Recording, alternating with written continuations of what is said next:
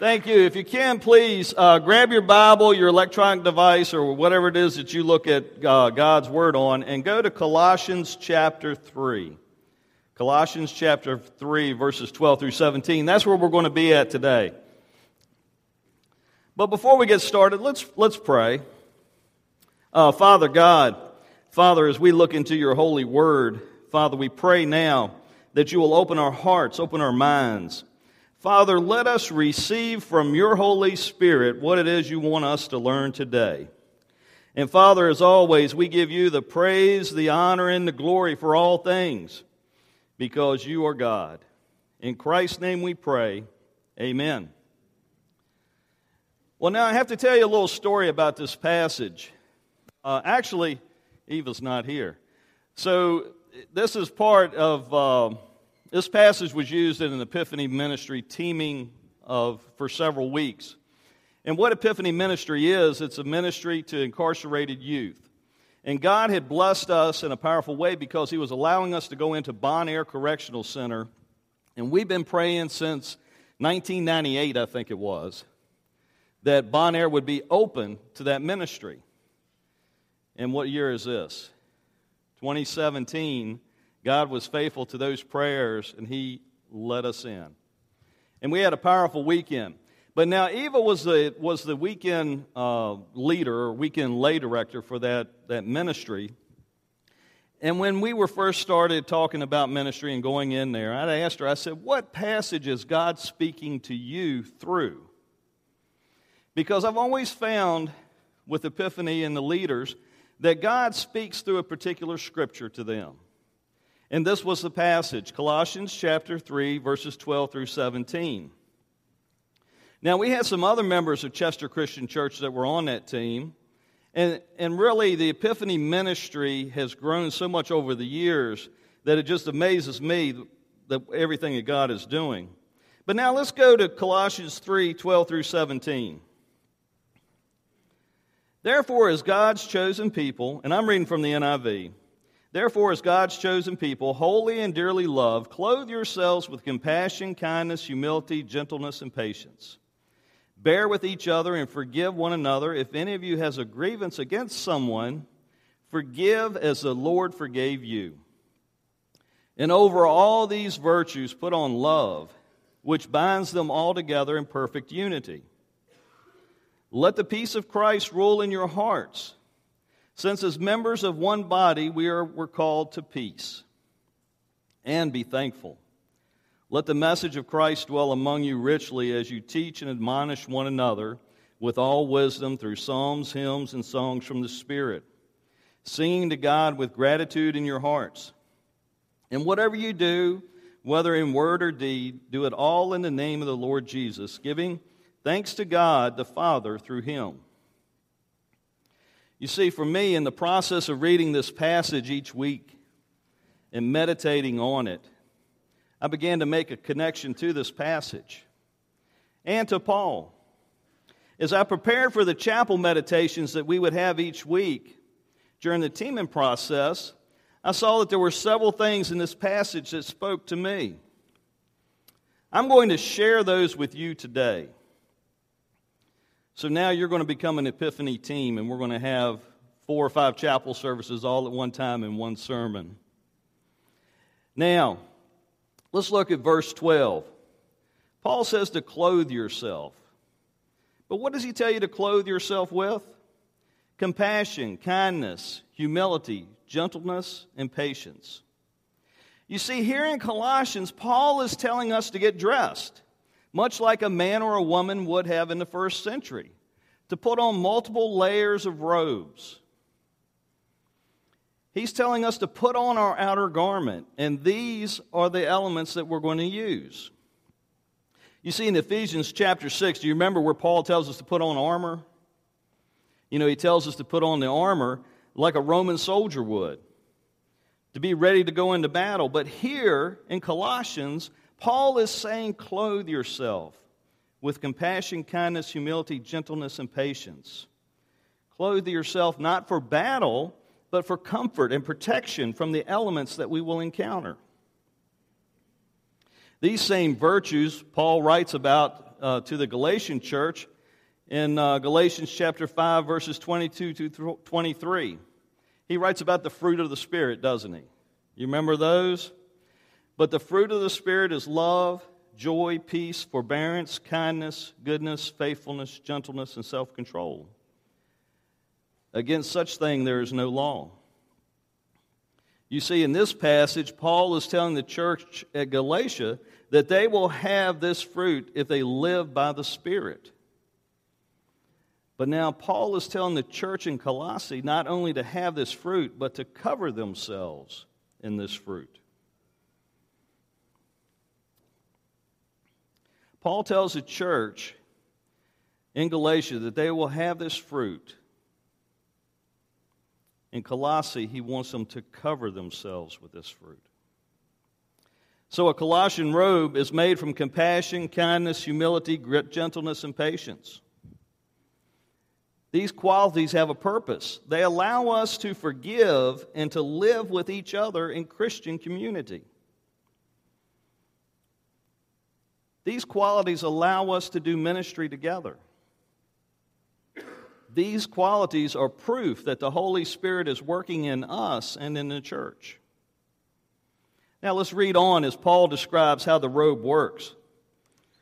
Verse 13. Bear with each other and forgive one another. If any of you has a grievance against someone, forgive as the Lord forgave you. Bear with each other. What does that mean? It means that we should come alongside each other with compassion, kindness, humility, gentleness, and patience. We should be able to overcome conflict or not even become into conflict with these qualities. So what is Paul doing? Paul is heading off conflict in the church. There are other things that are going on in the New Testament time, but Paul knows that this fruit of the Spirit are the virtues needed to have peace and unity in the church at Colossae. Paul is seeing the effect of disunity in the early church. You know, in Philippi, there were two women. They were Paul's fellow workers, and they were in a disagreement with each other. Paul writes to the church in Philippians 4, verses 2 through 3, for the church to help them to resolve the issue. Now, in Corinth, Christians are taking other Christians to court. Paul writes about that in 1 Corinthians 6, 1 through 8. Paul says to stop it. There is to be people within the church that can help to resolve these things. You see, throughout the New Testament, we see Christians are under attack from the outside of the church, don't we? But we also see that there are attacks from within the church. You know, I believe that those Christians were becoming the mouthpiece of Satan, spreading hate and discontent within the early church. But the Colossian Christians' robe will stop conflict on the inside of the church from happening if it is used. So let's read on. Colossians chapter 3, verse 14. And over all of these virtues put on love, which binds them all together in perfect unity. So now a belt becomes part of the robe. A belt becomes part of the ensemble. A belt that will keep any wardrobe malfunction from happening. Have you ever worn a robe without a belt? I never really wore a robe, but I'm sure things can kind of get out of hand. But the belt brings it all together. A belt cinches it all together, doesn't it? Love is so powerful that it brings everything together. Love makes the robe happen. You see, Jesus said about love in John 13, verse 35, he said, by this everyone will know that you are my disciples, if you love one another. Now, isn't that a powerful statement from the Lord? The people on the outside will know that we are truly disciples by the love that we show for one another. Paul wrote about love to the church in Corinth. I did a wedding the other week, and I read this passage in that wedding. And it's used lots of times in a wedding. It's 1 Corinthians 13. But I just want to look at not the whole chapter, but just 4 through 7. Paul writes, he says, "Love is patient, love is kind. It does not envy, it does not boast. It is not proud, it does not dishonor others. It is not self-seeking, it is not easily angered. It keeps no record of wrongs. Love does not delight in evil, but rejoices with the truth. It always protects, always trusts, always hopes, and always perseveres. Love never fails." Love is what holds us together, isn't it? As a church. It should be. Love for one another. Love for our Lord and Savior Jesus Christ. Shouldn't that be what holds us all together? Think about it. The love that we have is important to keep the church together. Paul knew this, and he knew that we needed to have other qualities. But now, when we are clothed and belted, what's going to happen? Colossians 3, verses 15 through 17. Let's look at verse 15. "Let the peace of Christ rule in your hearts, since as members of one body you were called to peace and to be thankful." Now, how does the peace of Christ rule in our hearts? I believe it's the Holy Spirit in action that allows that to happen. The Holy Spirit working in us. You see, if we have the fruits of the Spirit, or the fruit of the Spirit, then we will have the Spirit that is in us helping us. When we want to do something that may cause conflict or division or just, set somebody off by the words or actions that we do, it's the Holy Spirit that directs us to peace. I believe it's the Holy Spirit that tells us with that still small voice, wait a minute, why would you say that to that person? Why would you give that person a word of discouragement? Why would you ruin that person's day by saying something like that or doing something that would discourage them? I truly believe that Satan uses us at times to discourage others in the church. We believe that there's something that's so important that needs to be said, when in reality it really doesn't need to be said. If we have compassion and humility and those other qualities, then we will be more Christ-like. If we are robed and obedient, when the Holy Spirit will direct us in the proper way to handle tough situations. Verse 16, "Let the message of Christ dwell among you richly as you teach and admonish one another with all wisdom through psalms, hymns, and songs from the Spirit, singing to God with gratitude in your hearts." You see, when we are focused on the message of Christ and on Christ Himself, we will not even have the opportunity to mess things up. Now, believe me, in the Epiphany ministry, we all come from different churches. We all come from different denominations. And it amazes me how this team of people can come together with a single purpose to do God's ministry in a prison and not have conflict. I mean, we come from different denominations. We have different beliefs as far as, way things should be done. But we set all of that aside. We don't debate baptism. We don't debate things about the Holy Spirit. We set all of that aside. Matter of fact, sometimes we don't even debate what kind of food we're going to have. But Sandy knows. She had the kitchen duty last time. But we come together with a single purpose. We come together with our focus on Christ. We come together in ministry to reach out to a group of young people And all of that drops away. None of that matters. Our purpose is clear.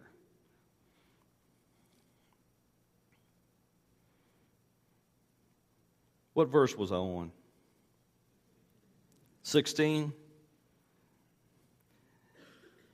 If Christ is at the center of the church, as you do ministry, you are going to lift each other up. You're going to feel that. You're going to come alongside each other. You're going to work together. There's not going to be division. Verse 17. And whatever you do, whether in word or deed, do it all in the name of the Lord Jesus, giving thanks to God the Father through Him. You know, where is our focus? What are you focused on? What are we focused on? If we are focused on honoring Jesus, if we are focused on honoring God, if we are properly clothed with compassion, kindness, humility, gentleness, and patience, then the peace will be there. The peace will be there. That's the blessing that we receive. You know, I love Paul, and I love the fact that sometimes he will give you something that seems kind of out of place in his letter. And you really must look back or look throughout the letter to see what he's talking, what he's directing you to focus on. You remember, Paul's letters were meant to be read at a single sitting. It was a letter written to the church. Some of them were longer than others. The Colossians letter was definitely short enough that nobody would have fallen asleep. Matter of fact, if I'd been reading it, we probably would have been done by now. But remember that Paul's letters were meant to be read as a whole, not to take them out of context. They came to the churches and were read out loud in front of the church. They were not divided into chapters and verses. The passages were not pulled out of context. You know, lots of times we don't see that till later in time. The Colossian letter would have definitely been read entirely to the church in one session. But I saw an out-of-place statement when I did that, when I read the letter all the way through. You see, if we continue in Colossians, we see this out-of-place statement in chapter 4. It's a statement that points us back to an earlier part of the letter. So open up your Bible. Well, you should already have it open. Y'all been paying attention? Let me open up mine now. All right, so the passage that Eva gave me, if you look at chapter 3, the passage that Eva gave me was in the first part. And then Paul goes, starting with verse 18, he starts talking about Christian households and instructions for households. And then he continues through there, and then he comes to chapter 4, and he starts talking to masters how they should take care of their slaves. And then if you read down just a little bit further, verse 2, as he's talking about devoting yourself to prayer and to pray for him and to pray for his ministry and to pray that he may proclaim it clearly. But then you get to verse 5. Verse 5 says, "Be wise in the way that you act towards outsiders. Make the most of every opportunity." Now, who's an outsider? If the letter's to the church, then who is an outsider? People of the world, people outside the church. So here he sticks this comment in there about outsiders. And he says, "Let your conversation be always full of grace, seasoned with salt, so that you may know how to answer everyone." Now, don't you sit there and you look at that and you say, "Well, Paul, give me more." But really what Paul is doing is he's directing you back to something that he had written earlier. Matter of fact, it was before the passage that Eva had given me. You see, when we look back into chapter 3, verses 5 through 10, we see where he's directing us. Paul says, "Put to death, therefore, whatever belongs to your earthly nature: sexual immorality, impurity, lust, evil desires, and greed, which is idolatry. Because of these, the wrath of God is coming. You used to walk in these ways in the life you once lived, but now you must also rid yourselves of all such things as anger, rage, malice, slander, and filthy language from your lips. Do not lie to each other, since you've taken off your old self with its practice, and have put on a new self, which is being renewed in the knowledge and the image of its Creator. Paul wants us to remember where we came from. He wants us to remember who we were before we were Christians. You see, if we don't remember who we were before we were Christians, how are we going to be able to reach those that are lost? How are we going to be able to share the message of Jesus Christ with them? We cannot continue to live this sinful life, but we are still part of this sinful world. We cannot put on our Colossian robes on and ignore the world. In other words, we cannot focus entirely on this church and ignore the world outside of us. The danger with churches are that they begin to separate themselves, and we begin to separate ourselves from the world and lose the ability to witness to those that are not like us. You know, one of the things with Epiphany Ministry is we're a bunch of old white people, mostly, and we go to prison. Isn't that right, Arthur? Old white people. We're getting to that old part too quickly. But we're a bunch of old white people. Now, incarcerated young people, they're a mix of our entire community. But they're younger. They don't know us. So what do we have to do? We have to meet them where they are. We have to meet them where they are. We have to meet them in their sin. You know, lots of times they're incarcerated for something that is terrible. And then some of them are just there because they made bad decisions. A lot of them are there for that reason. But we have to meet them where they are. You know, we have to think back to a time when we were like them. You know, when we reach out to people in the world, we have to think back to a time before we were saved, don't we? Because people of the world, they use different language, don't they? Some of it may offend us there for the first few times. They tell stories that we wouldn't tell. But we have to set that aside. Because you can't correct somebody that doesn't have Jesus. Correcting them is not going to get you anywhere. But you have to meet them where they are. See, we become like the Pharisees and expect everyone to be like us. That's a danger.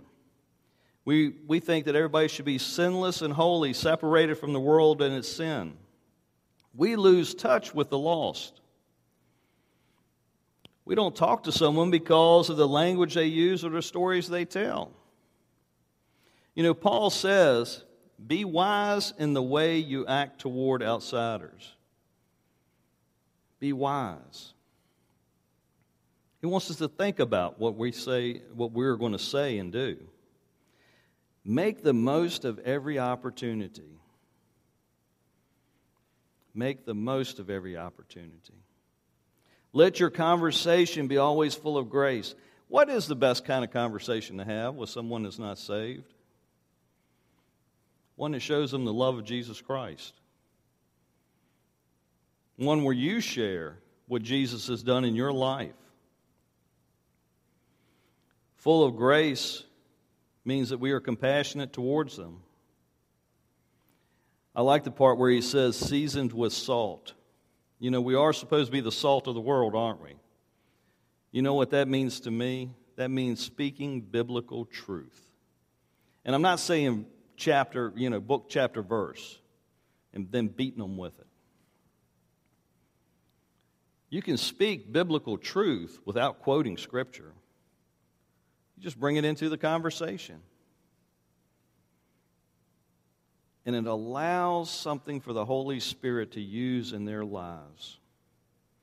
You see, even in the midst of living the Christian life, Paul wants us to remember those who are lost. He wants us to remember where we came from, because lots of times we forget that, don't we?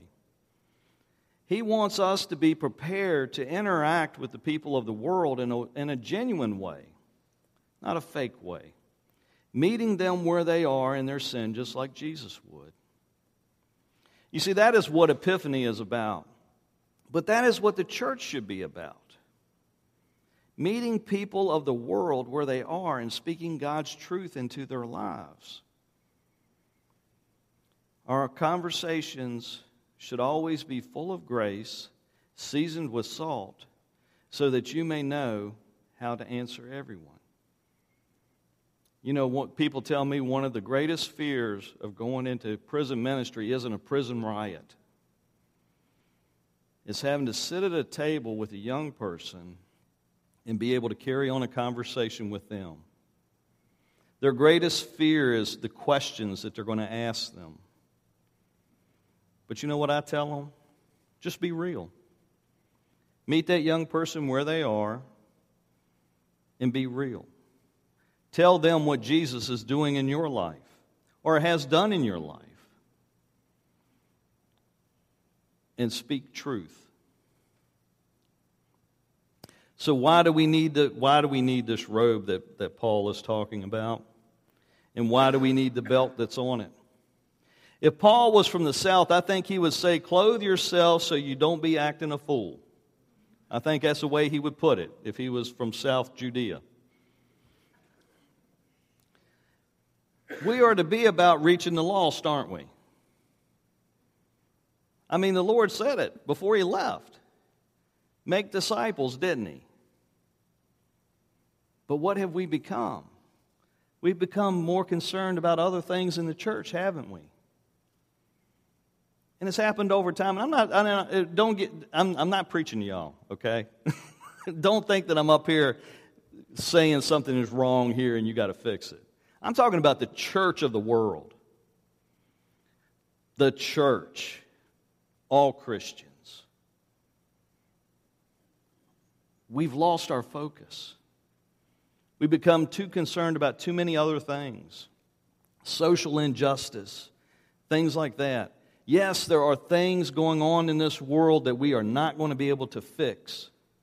But what we need to do is the number one thing we were given. To share Jesus. To tell the story.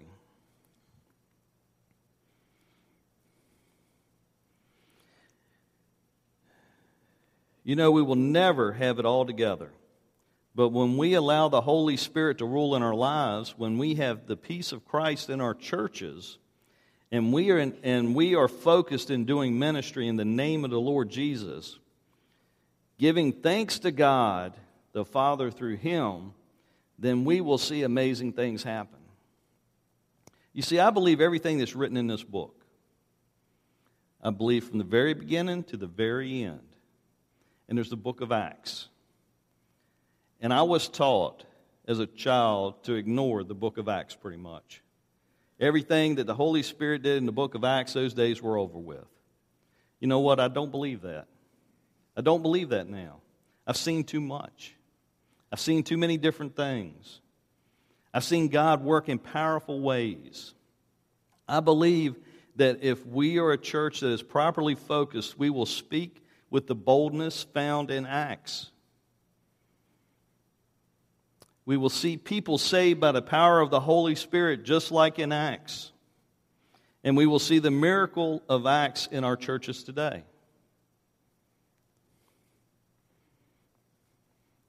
This book is for real.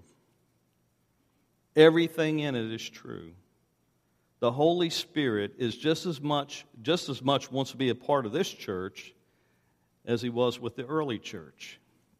We have to be open to that. Now, we're at a point in our service where we got two options, or you have two options. Let me say this. You can be either real or you can be fake. And what do I mean by that? Real means that you realize the situation that you're in. You realize that you can't do life alone. And you realize that you need prayer for something that's going on in your life. Now, if you're on the prayer team, or even if you're not, you are right now. You've just all been sworn into the prayer team.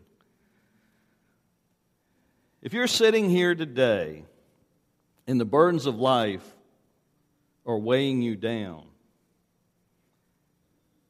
pray with somebody. I don't care if it's a person beside you. If you come up, pray with somebody right in the next few minutes during this song, that God will work in your life, that God will work in that situation, that things will become better.